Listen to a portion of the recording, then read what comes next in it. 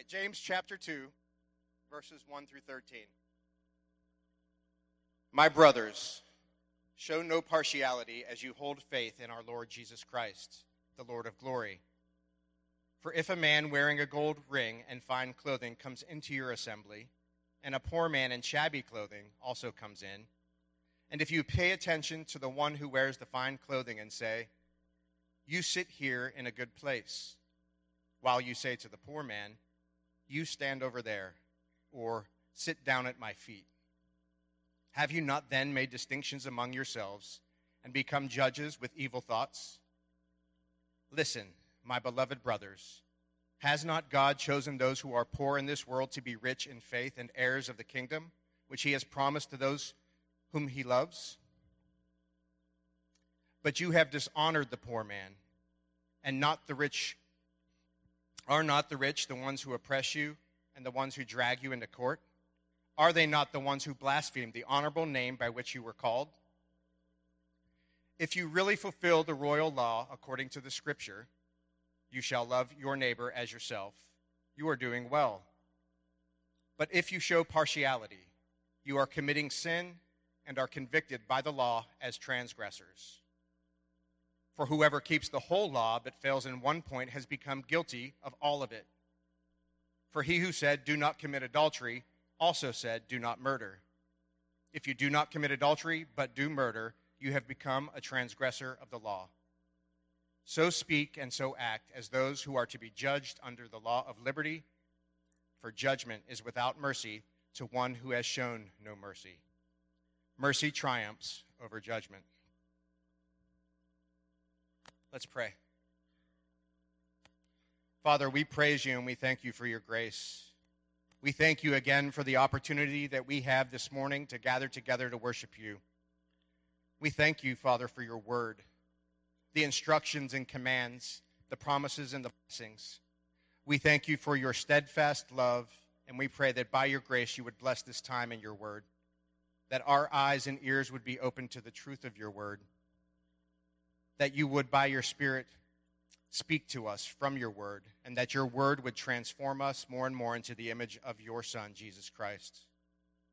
Protect us from distraction and error. We pray that you would be glorified in this time, and it's in Christ's name that we pray. Amen. So for those of you who are familiar with the book of James, you may remember that this letter was written by the half-brother of Jesus. He's also the leader of the church in Jerusalem. James, however, introduces himself back in chapter 1, verses 1 through 4, as a God and of the Lord Jesus Christ, not as half-brother. He's a servant. This is important because James is writing about very hard truths. And he's writing to a primarily Jewish Christian audience who were facing the very real possibility of persecution. Several weeks ago, when I preached on James chapter 1, verses 1 through 4, I mentioned that James understands that his authority to write this letter that's full of commands and exhortations, is not based on his status as half-brother to Jesus. Instead, James's authority is based on his position as an apostle and his servant status to Christ and to God. James very quickly at the beginning of this book, in James chapter 1, points his readers away from himself and to God and to Jesus. So who is God that James points to? One way that we can define or explain who God is to use his attributes, to refer to the words and phrases that explain from God's word who he is. So God is infinite. He is self-existing and without origin. He's the beginning and the end. He is the Alpha and the Omega. God is immutable, meaning he never changes. God is also self-sufficient. He has no needs. He is omnipotent and all-powerful. God is omniscient, meaning that he knows all things. God is also omnipresent.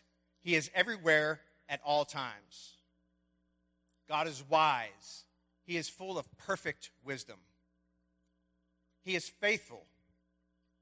He is infinitely and unchangingly true.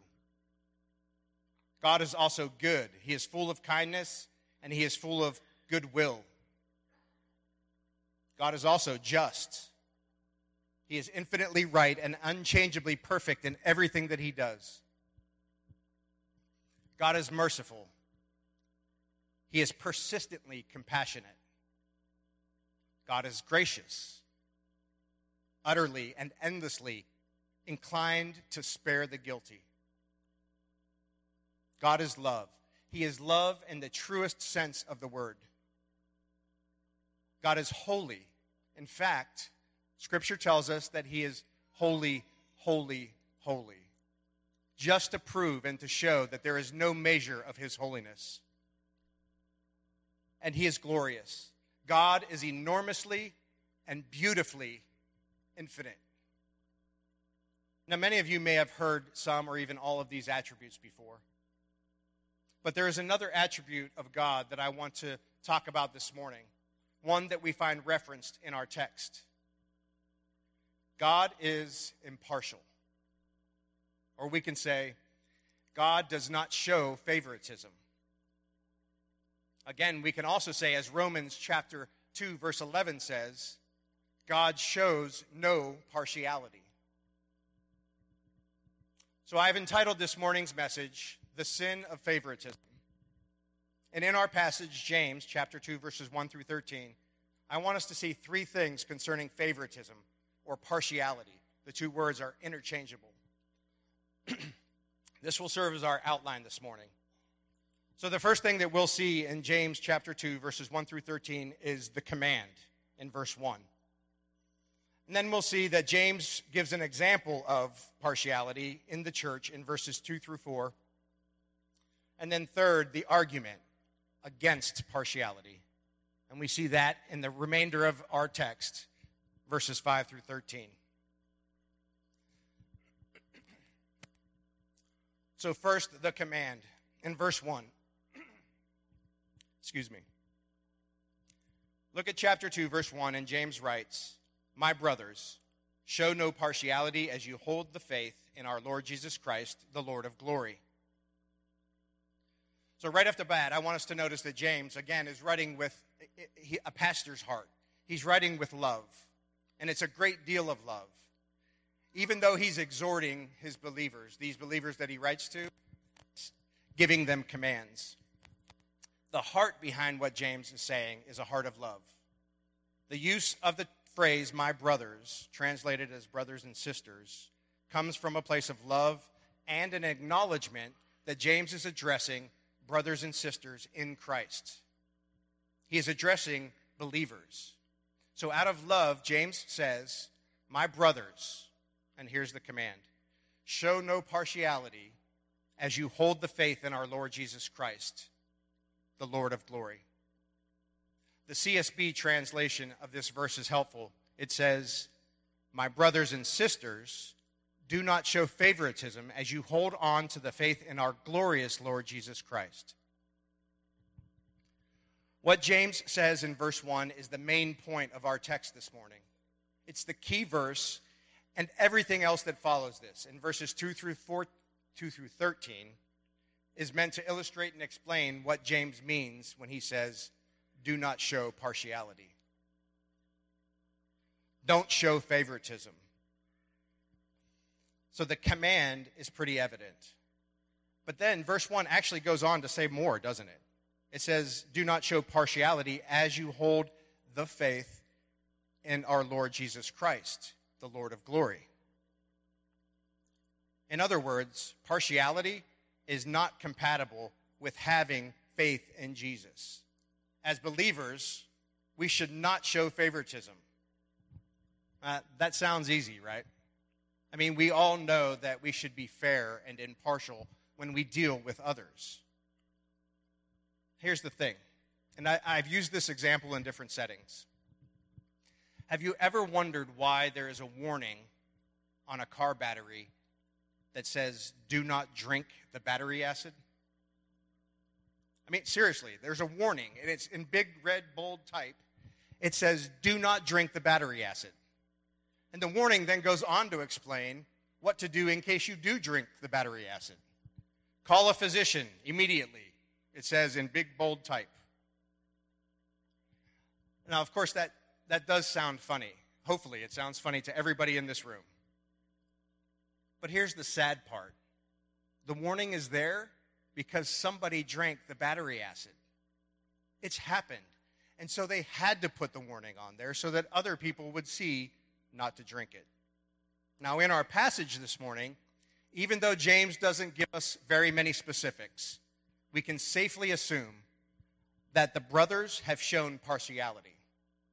There may have been favoritism toward the wealthy, and James's command is that believers cannot do that. Partiality and faith cannot coexist. They are incompatible. James is also not the only one in Scripture that talks about partiality.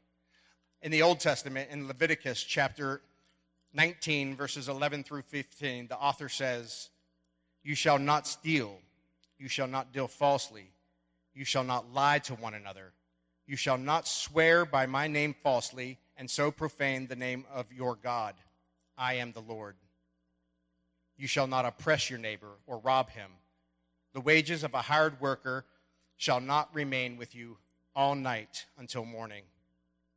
You shall not curse the deaf or put a stumbling block before the blind, but you shall fear your God. I am the Lord. You shall not do injustice in court. You shall not be partial to the poor or defer to the great. But in righteousness shall you judge your neighbor."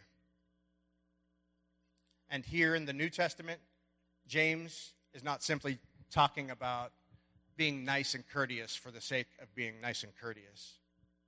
Look a little further down in our text. In verse 9, James writes, "But if you show partiality, you are committing sin and are convicted by the law as transgressors." James is reminding his readers, and us by extension, of the command to show no partiality as they live out their faith in Jesus Christ.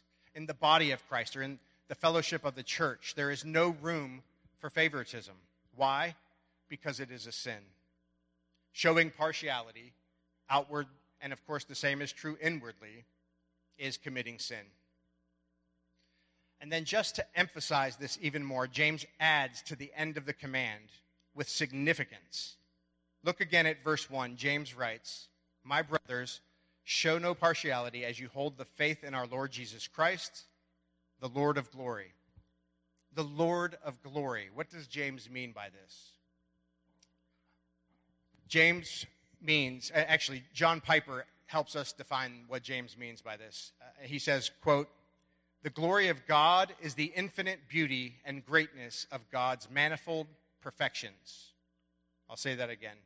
The glory of God is the infinite beauty and greatness of God's manifold perfections. Piper goes on to break it down like this, quote, "The infinite beauty of God," and I'm focusing on the manifestations of his character and his worth and his attributes, "all of his perfections and greatness are beautiful as they are seen, and there are many of them. That's why I use the word manifold," end quote. So this defines the glory of God the Father. So we need to take this a little bit further. Let's take it one more step. We know that Jesus, his son, came down to earth. He became man. And the Bible tells us that Jesus was called Emmanuel, God with us.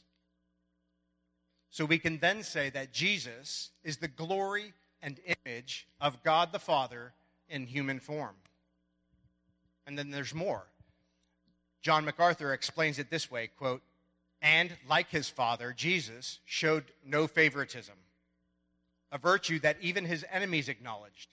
It made no difference to Jesus whether the one to whom he spoke or ministered was a wealthy Jewish leader or a common beggar, a virtuous woman or a prostitute, a high priest or a common beggar, a virtuous woman or a prostitute, a religious or a irreligious person, law-abiding citizen or criminal, handsome or ugly, educated or ignorant.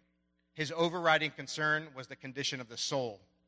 One day, the Apostle John assures believers, we will be like him because we will see him just as he is. And while we are on earth, we should act just as Jesus did when he was on earth. End quote. As believers, we need to understand and cling to the promises of Scripture that because of God's glory, the glory of God the Father and of his Son Jesus Christ, and his grace in our lives, we can resist the nature of our flesh. We can resist treating people wrongly because of their appearance, because of their social standing, because of their economic status, because of their height or their weight, their skin color, or their education level. And the list goes on and on and on. Instead, we are to treat people as fellow image bearers, the way that we want to be treated. And in fact, as believers, we ought to treat everyone with the same love and affection that we have already been shown, extending the grace and mercy that we know beyond a shadow of a doubt that we do not deserve. James's command is pretty straightforward. Show no partiality. Do not show favoritism.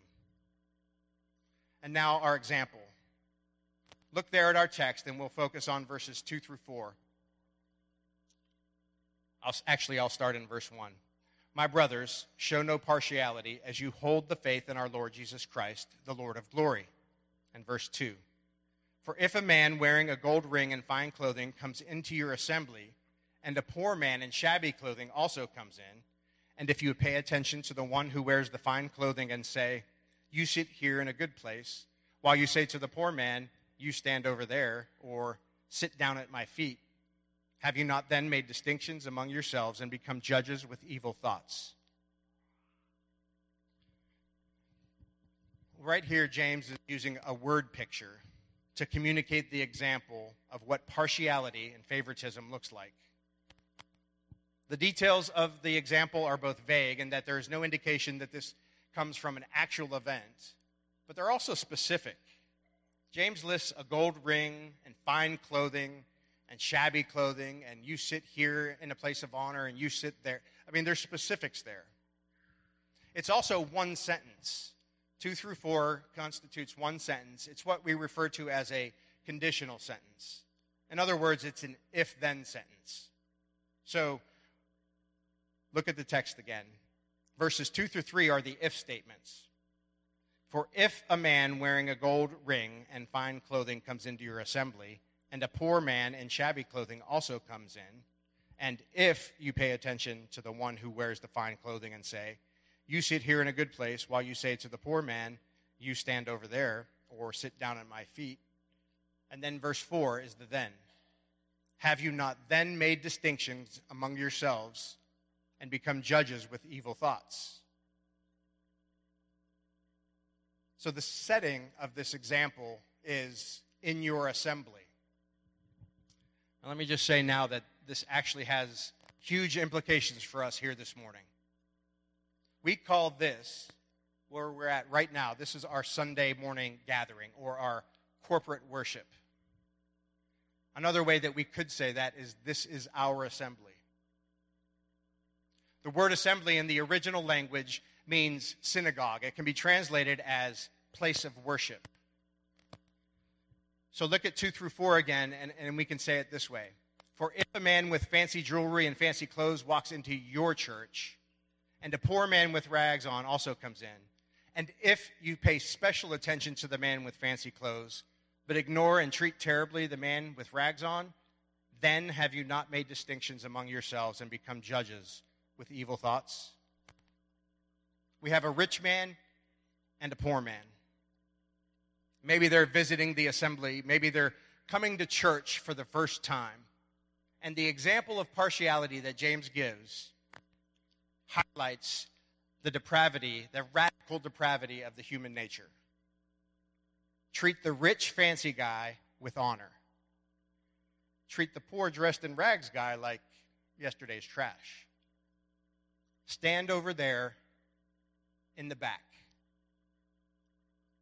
Or even worse, sit at my feet. that should cause us to gasp a little bit and say, yeah, there's no way we would treat visitors like that. And I will say here and now, as a testament to what I've experienced and witnessed here at Crawford, our members are amazing. As elders, we praise God all the time. Time and time again, we hear reports from visitors that come to this church of the love and acceptance and care that they receive when they visit. I will also say that if you're visiting today, as we said in the opening announcements, please do go out to the gazebo. There will be folks there that would love to get to know you better and talk to you more. So although I do not intend this to be an accusation, we also must confess, even with the best of intentions, our human nature can pull us in a direction that would have us ignoring and treating poorly and harshly others who maybe don't dress like we do. Maybe they don't have the means to dress like we do. Maybe they look differently than we do, or maybe they speak a different language. We have to be on guard against the slightest thought of favoritism in this sense. After all, James is talking to brothers and sisters. These are believers that he's talking to. And in his example, James says in verse 3 that they gave special attention to the man dressed for success, and then the other, complete and utter disdain and disrespect. Sitting in the back, in this context, was bad. Sitting at somebody's feet was one of the most terrible ways to disrespect someone. All because of the way they dressed, all because of the way that they looked and their status in society. And we can't miss this. This was the church. Leaders in the church, members of the assembly who are believers, treated the poor man this way in James's example. And then James closes this thought with a rhetorical question in verse 4. This is our then statement. Have you not then made distinctions among yourselves and become judges with evil thoughts? Distinctions here is translated as passed judgment on. And James emphasizes this rhetorical question by claiming that if you show partiality in this way, then you become judges with evil thoughts. The word evil in verse 4 carries the idea of vicious intentions that have a destructive and harmful effect. It's intended to cause injury. This isn't a careless or haphazard mistake that was made. This is intending to cause injury to the person. In this example that James gives, partiality for the rich over the poor, we can even say that it's favoritism based on appearances. It doesn't matter how we say it. It's contrary to the character and word of God. And therefore, contrary to the way that believers should act. Again, back to Leviticus chapter 19, verse 15 says, "You shall not do injustice in court. You shall not be partial to the poor or defer to the great, but in righteousness shall you judge your neighbor."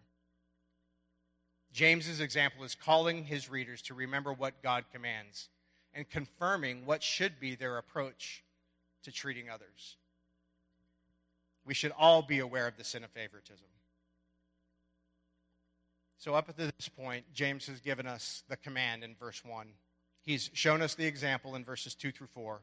And for the rest of our time, our third and final point, the argument in verses 5 through 13. James presents a biblical argument for why partiality and favoritism is wrong. Look at our passage again, starting in verse 5. "Listen, my beloved brothers, has not God chosen those who are poor in this world to be rich in faith and heirs of the kingdom, which he has promised to those who love him? But you have dishonored the poor man. Are not the rich the ones who oppress you and the ones who drag you into court? Are they not the ones who blaspheme the honorable name by which you were called? If you really fulfill the royal law according to the scripture, you shall love your neighbor as yourself, you are doing well. But if you show partiality, you are committing sin and are convicted by the law as transgressors. For whoever keeps the whole law but fails in one point has become guilty of all of it. For he who said, 'Do not commit adultery,' also said, 'Do not murder.' If you do not commit adultery but do murder, you have become a transgressor of the law. So speak and so act as those who are to be judged under the law of liberty, for judgment without mercy to one who has shown no mercy. Mercy triumphs over judgment." As we jump into this argument, I want to point something else. I want us to see something here, as if we needed more evidence for why favoritism is a sin. James gives the command in verse 1, but that's not all he gives. James goes on to give us an example of the sin, and then he doesn't stop there. Over the next 9 verses, James presents an argument for why partiality or favoritism is wrong, and he does so with God's character and word in mind. I might have misled you a little bit a minute ago when I said our third and final point. So that's true, but point 3 actually breaks down further into 3 additional points. So instead of saying 6, I said 3, and then we're going to do 3. So I want us to see this argument in 3 points. The difference is our first point. The disobedience is our second point. And the demand, our third point. So first, the difference. That is, the difference between the sin of favoritism and the character and word of God. The difference between the sin of favoritism and the character and word of God. Look at our text, and we'll focus on verses 5 through 7. "Listen, my beloved brothers, has not God chosen those who are poor in the world to be rich in faith and heirs of the kingdom, which he has promised to those who love him? But you have dishonored the poor man. Are not the rich the ones who oppress you and the ones who drag you into court? Are they not the ones who blaspheme the honorable name by which you were called?" Now, I have to say that there is a lot in verses 5 through 7 from a theological perspective. I mean, even if we just look at the first few words, has not God chosen? Now, some of you might be thinking right now, like, wait a minute. God is not partial in his choosing. Well, the answer is yes, he is not. But then we might think, well, Romans 2:11 says God is not partial, but then Romans 9 says, "Jacob have I loved, but Esau I hated." Is that not partiality or favoritism? Still, I would answer no. And I won't just leave it at that. I'm actually going to use John Piper again to help us answer why it is no. He says, quote, "Impartiality does not mean treating everyone the same. It does mean basing your treatment of others on the right kind of consideration. So God's choice is based on his own hidden wisdom. God works all things according to the counsel of his will. He does not base his choices on irrelevant considerations, but on the counsel of his will. He is free to choose whomever he will, and his reasons are never owing to our goodness. How could they be? We are all sinners deserving of death. Yet he chooses freely to save some." End quote. In other words, what Piper helps us to understand there is that we must consider all of God's attributes. And when we do, we can see that even in his choosing, God is unchanging. He is gracious, he is loving, he is merciful and just, and yes, he is still impartial. So James, in presenting his argument, calls on the believer's knowledge of God's sovereign choice to save, and specifically to save those who are poor in the world. In the context of when and where James would have written this letter, all of these Jewish Christians were likely poor.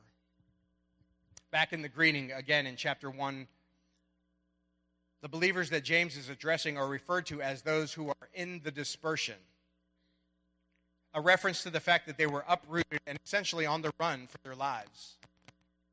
Holding down a job, having a source of income in this scenario was highly unlikely, and certainly not to the point where they could have been considered wealthy. God has been gracious to them, even in their poor economic status. And we also know that Scripture over and over talks about the dangers of being rich. For example, in our Scripture reading this morning, Jesus said, "It's easier for a camel to go through the eye of a needle than it is for a rich man to enter the kingdom of heaven." So James is calling believers to remember that God has always made provisions for the poor. Let me say that again. God has always made provisions for the poor. All throughout the Old Testament, time after time, Israel is encouraged and commanded to treat the poor kindly. And time after time, they are rebuked and admonished when they fail to do so. God is concerned for the helpless, the poor, and the orphan, and the widow. And Jesus perfectly and sinlessly upholds his Father's desires to care for the poor and helpless, evidenced all throughout his life and his ministry.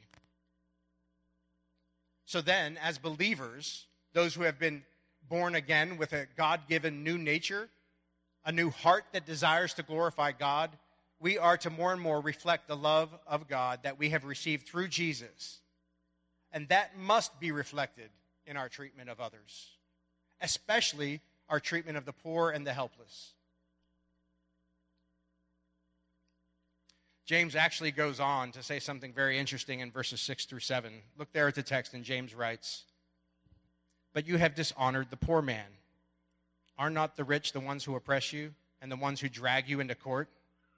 Are they not the ones who blaspheme the honorable name by which you were called?" James is actually putting believers here on blast, as the young folks say. It's like James is saying, it's bad enough that you treat the poor poorly,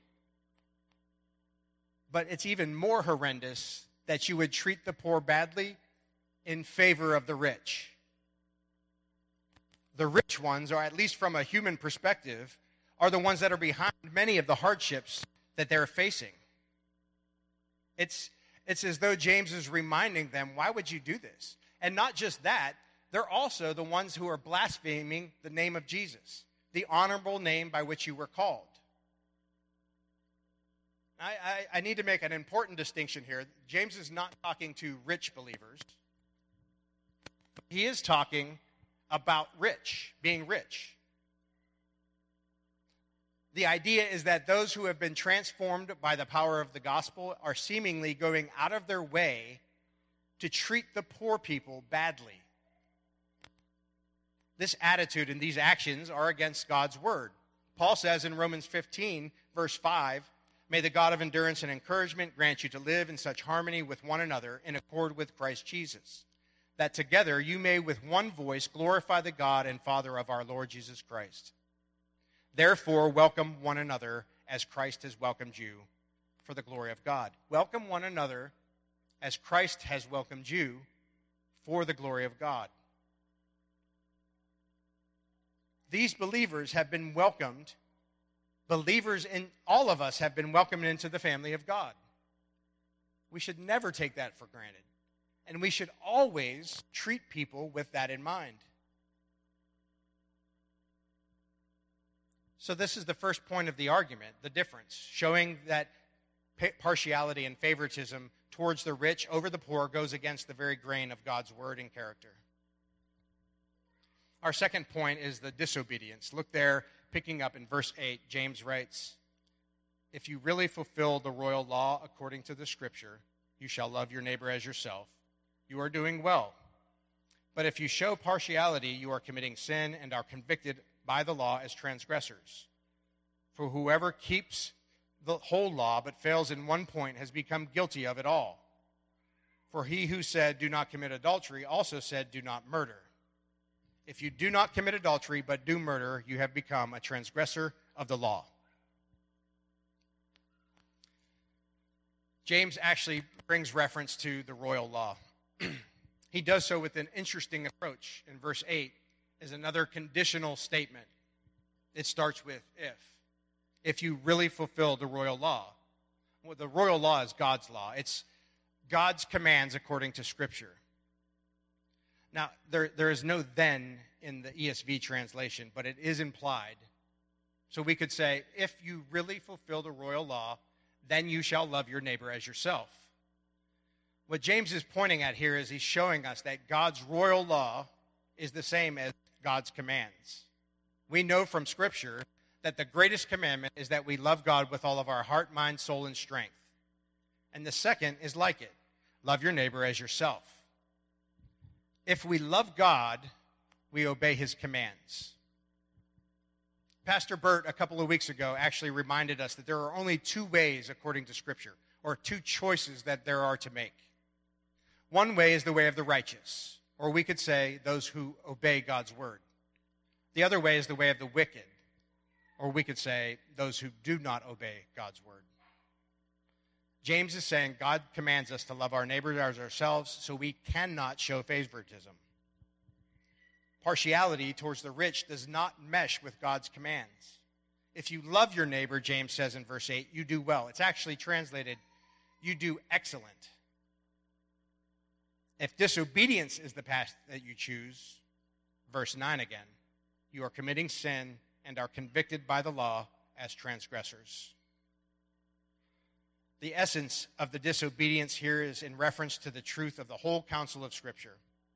If you break any of God's law, disobey any part of God's commands, you are guilty of transgression. It's a sin. Guilty is guilty. James uses two of the most severe examples, but he could have chosen any law. And of course, we have to also acknowledge that we are guilty by nature and under the law. We have no chance in and of ourselves. Paul says in Galatians chapter 3, 10 through 13, for all who rely on works of the law are under a curse. For it is written, cursed be everyone who does not abide by all things written in the book of the law and do them. Now it is evident that no one is justified before God by the law, for the righteous shall live by faith. But the law is not of faith, rather, the one who does them shall live by them. Christ redeemed us from the curse of the law by becoming a curse for us. For it is written, cursed is everyone who is hanged on a tree. It is Christ that redeems us and frees us from the curse of the law. In his argument, James showed us the difference in the disobedience. Disobeying God's word by showing partiality. The difference between the two. And now that leads us directly to the demand. Look at James chapter 2, and we'll pick up in verse 12. So speak and so act as those who are to be judged under the law of liberty. Now, what James does here is he brings us directly to the foot of the cross. So speak and so act as those who are to be judged under the law of liberty. The word judged implies the believer who by God's grace has received the imputed righteousness of Jesus Christ. In other words, Jesus' righteousness has been credited to the believer. And then in saying law of liberty, James is recalling God's gospel, the good news of Jesus Christ, that because of his finished work on the cross, we can be free from sin and death. One commentator says it this way, quote, the gospel is the law of liberty because it frees those who place their faith in Jesus Christ from the bondage, judgment, and punishment of sin and brings them ultimately to eternal freedom and glory. It liberates us sinners from falsehood and deception and from the curse of death and hell. Even more marvelously, it frees us to obey and serve God, to live faithfully and righteously according to his word and by the power of his indwelling spirit. And it frees us to follow our Lord willingly out of love rather than reluctantly out of fear. In every sense, it is the royal law of God, the divine and wondrous law of liberty. End quote. This is the good news. If you're here this morning and want to know more about Jesus and his good news, I would ask you to find one of the elders or a friend that you know goes to this church and talk to them about what it means to follow Jesus. and pray, even this morning, that you would be given God's grace, the law of liberty that could transform your life and change the way that you live. It can free you from the bondage of sin and free you to obey God. Friends, the truth is we're all in need of the good news and God's mercy. We're in need of His grace in our lives. And as those who have put their trust in Christ, how much more should we be willing to show the same to those that come into our lives? To our brothers and sisters, of course we should. To our neighbors, with God's help, we must. We are commanded to show no partiality, and therefore we are to show love. The same love that we have received. So a little bit earlier I said that there was 3 subpoints to our third point, the argument. There's 2 bonus points. James actually closes with a bit of a bonus here, and it's really helpful to think about it in light of everything that James just said. First, James gives another warning in verse 13, and then he closes with a promise. So first, the warning. For judgment is without mercy to one who has shown no mercy. Now, all I want to say here is that James is, again, emphasizing the importance of rejecting the sin and the sin of partiality, and specifically the sin of favoritism towards towards the rich. The life of a believer should be marked by a noticeable love for God and for our neighbor. And that means striving to obey God, to obey His word, enabled by the gospel of God through the life of Jesus Christ and the indwelling of the Holy Spirit. Our lives as believers cannot be marked by hatred. James makes the point that in light of the mercy that we have received, we ought to be more than willing to extend that same kind of mercy to others, especially those who need it most. And finally, the promise, this promise of grace. At the end of verse 13, James says, mercy triumphs over judgment. Psalm 51:1 says, have mercy on me, O God, according to your steadfast love. According to your abundant mercy, blot out my transgressions. As we show that kind of mercy, the mercy that has been shown to us, the undeserved mercy of God that has been put on display through the cross of His Son, Jesus Christ, as we show that type of mercy to others, it does a couple of things. It goes against the very grain of the society and the world, the broken world in which we live. It also gives us a confidence that we can take comfort in the great assurance that James shares. Ultimately, God's mercy will triumph over judgment. Let's pray. Father, we thank you again for this opportunity to hear from your word. And Father, we thank you for the letter that James writes in this passage of Scripture that shows that favoritism is a sin. We thank you for showing us the serious nature of this sin, the sin of economic partiality. And we thank you for showing us your desire and command that we ought to treat those who are in need with the same compassion and mercy that we have experienced in you. Father, we also confess that the sin of favoritism comes in many different forms. We pray, Lord, that you would give us wisdom to see where we are failing to love our neighbors. And we pray that we would be a church who seeks to show your love and mercy without partiality to all.